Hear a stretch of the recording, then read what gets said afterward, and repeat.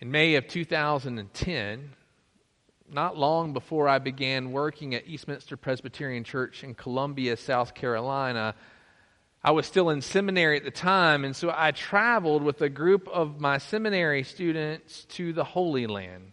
I took a 15-day trip to Israel and to Egypt before it got crazy in Egypt. In fact, it was 6 months prior to Mubarak's ousting there. And for 15 days, I got to walk where Jesus walked. I had never been there before, and so it was quite an amazing trip for me to be able to be there and to see the things that I read about in the Scriptures and to be able to experience them firsthand. This picture that you see before you is a picture of me, but it's a picture of me on a boat in the middle of the Sea of Galilee. The sea in which Jesus taught in a boat from. The sea in which the disciples fished from. The sea in which Jesus walked on water. And I have to tell you, being there on that sea made the very hairs on my arm stand straight up, because there was no question that this was the place where Jesus had been. Now, if you've ever been to the Holy Land can be much like Disney World. There's always a church that's been placed over a supposed site where Jesus has been, and they say, this is the holy site where Jesus did this. It's neat to see, but after a while it can become kind of, modern and not real. This is a picture of me at the Jordan River, where the Jordan River begins, where the springs are beautiful and clear. Not the murky waters that Jesus baptized John in on the south end of Israel. And the next photo is a picture of Capernaum, there on the hill from the Sea of Galilee, and where Jesus taught in the Sermon on the Mount. He gathered with over 5,000 people, and he spoke to them. I walked where Jesus walked. I even went to Bethlehem, and I saw the supposed place where Jesus was born and the star that marks it to this very day. I even went to Jerusalem, and I saw the crucifixion site. And while I was there in Jerusalem, I went to the Garden of Gethsemane, the place where Jesus was betrayed by Judas and was arrested before he was crucified. It was an incredible trip of a lifetime that I will never forget. However, despite being in the very places where Jesus visited and taught, I have to tell you that I did not find Jesus there. I looked for him, but I did not see him there. And as we stopped from place to place, we would open up our Bibles and we would read the Scriptures that provided context to where we were and what Jesus had done in those places. And there was a moment in the middle of this trip that I realized that I had been looking for Jesus where Jesus was, but not where Jesus is. I had been looking for Jesus where he was, but not where he is. You see, there's no doubt that Jesus lived there, but now Jesus lives through the words of Scripture that we read from our Bibles. And I'm reminded from Scripture that Jesus says that he is the great I am, not the great I was. That Jesus is living in the present tense as he declares to us in Revelation 1:8, saying, I am the Alpha and the Omega, says the Lord God, who is and was and is to come, the Almighty. Jesus does not tell us that he was, is, and is to come, but that he is and was and is to come. Jesus lives. And because he lives, we too live.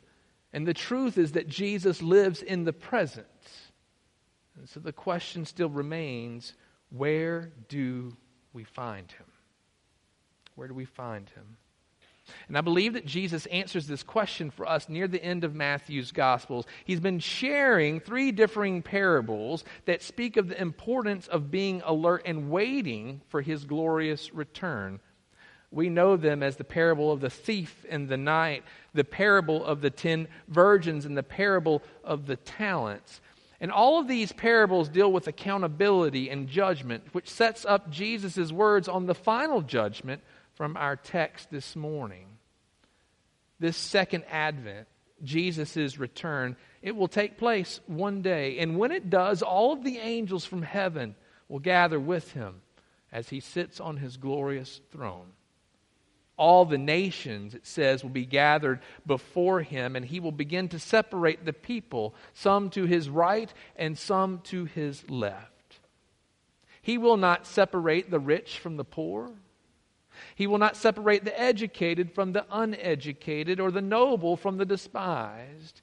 Rather, it says that he will separate the godly from the ungodly. The good shepherd will determine his sheep. Those who are godly, separated from the goats, those who are ungodly, and he will separate them based on what they have done or what they have not done.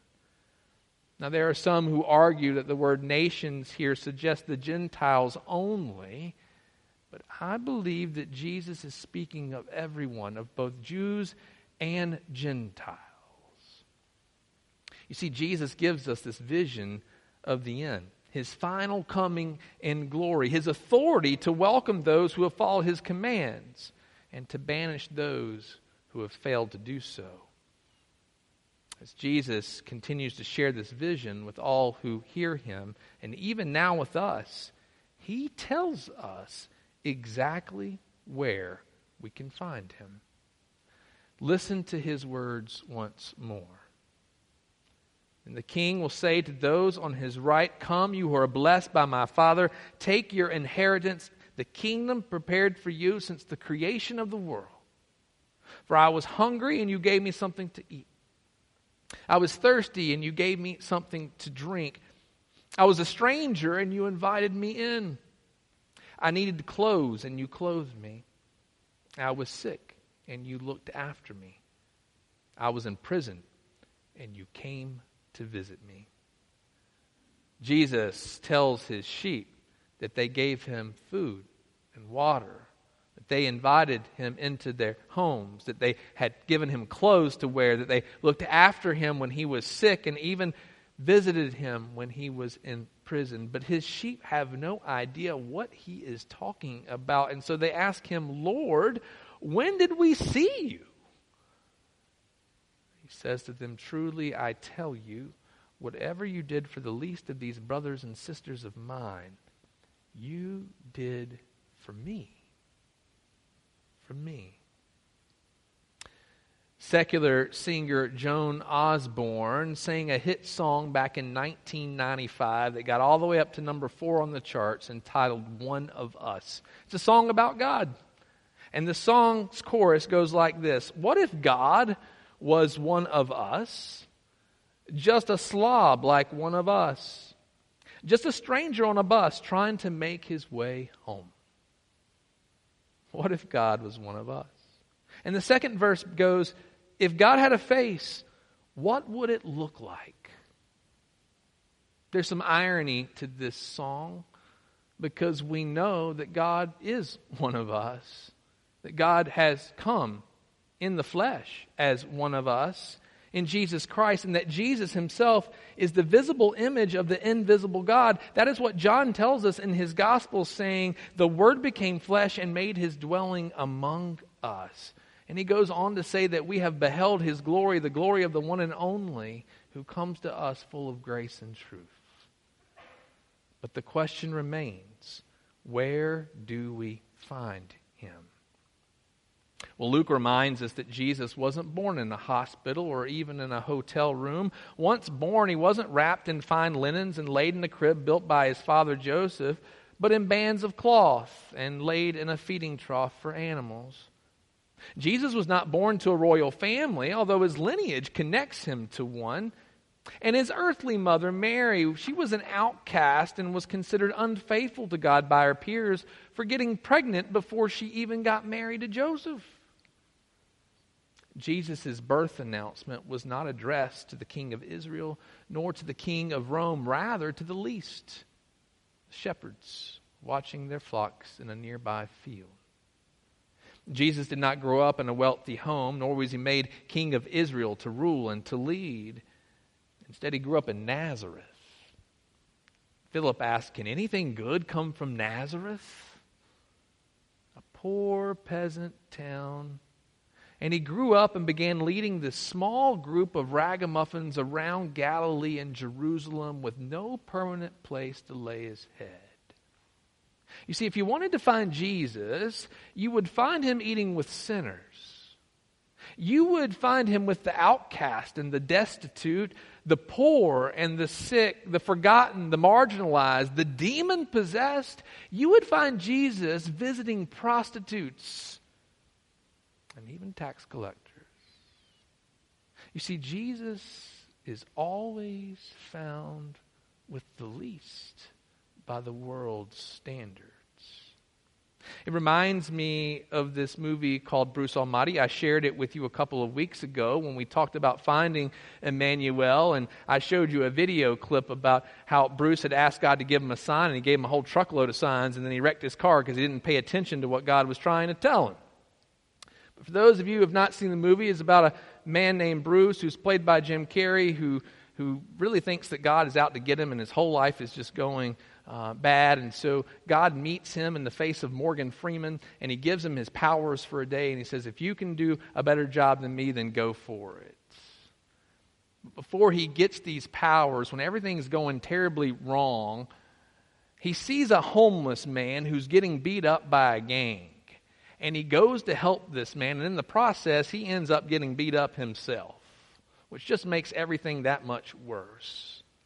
But throughout this movie, this homeless man reappears over and over and over again. But Bruce is blind to the fact that this guy's even there on his everyday kind of journey as having God's powers. And he stands there throughout the movie holding signs like this one that says, "Are you blind?" And as the movie goes on, you continue to see this man over and over and over again. And you see him in this image up close. But something happens at the end of the movie.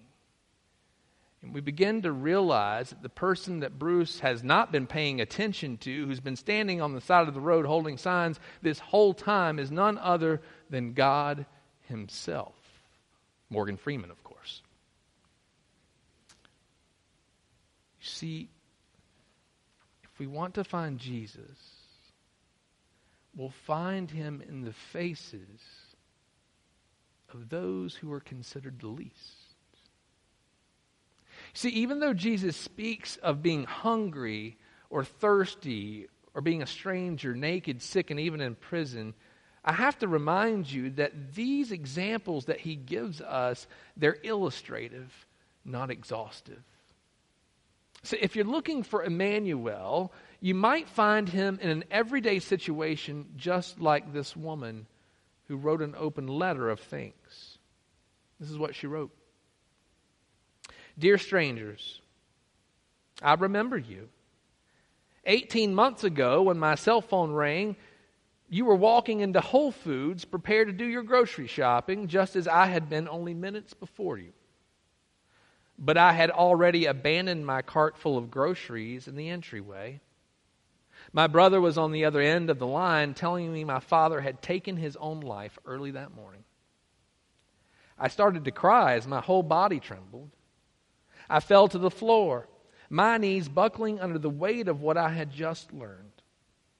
You could have kept on walking, ignoring my cries, but you didn't. You could have simply stopped and stared at my primal display of pain, but you didn't. Instead, you surrounded me as I yelled through my sobs. My father killed himself. He's dead. I remember one of you asked for my phone and whom you should call. What was my password? You needed my husband's name as you searched through the context. I remember that I could hear your words as you tried to reach my husband for me, leaving an urgent message for him to call me. I recall you discussing among yourselves who would drive me home in my car and who would follow that person back to the store. You didn't even know one another, but it didn't matter. You encountered me, a stranger, in the worst moment of my life, and you coalesced around me with common purpose to help.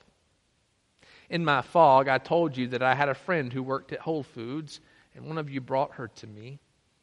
And I even recall as I sat with her, one of you sent over a gift card to Whole Foods.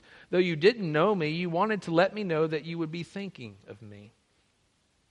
This gift card helped to feed my family when the idea of cooking was so far beyond my emotional reach. I never saw you after that, but I know this to be true. Because you reached out to help, you offered a ray of light in the bleakest moment I've ever endured. You may not remember it. You may not remember me. But I will never, ever forget you. You see, if Jesus is telling us the truth, then finding Emmanuel is much easier than we think it is. If Jesus is really telling us the truth, we may even forget that we've encountered him. And if Jesus is really telling us the truth, we are reminded from this passage of Scripture in Matthew that he indeed will never, ever forget it. You see, if we want to find Emmanuel now and always, we must not look where Jesus walked or where he was, but where he is right here in the present. And if you want to see the face of God, then I encourage you to look at the faces of your brothers and sisters who are needy, because you will find him there. And my prayer is that together that you and I would find Emmanuel, God with us, as we do what Emmanuel did and still does today, caring for the least, not only during Advent, not only at Christmas, but each and every single day. And as we do so, my prayer is that we would do that with the help of God with us. Friends, may it be so this day and forevermore. In the name of the Father, and of the Son, and of the Holy Spirit. Amen.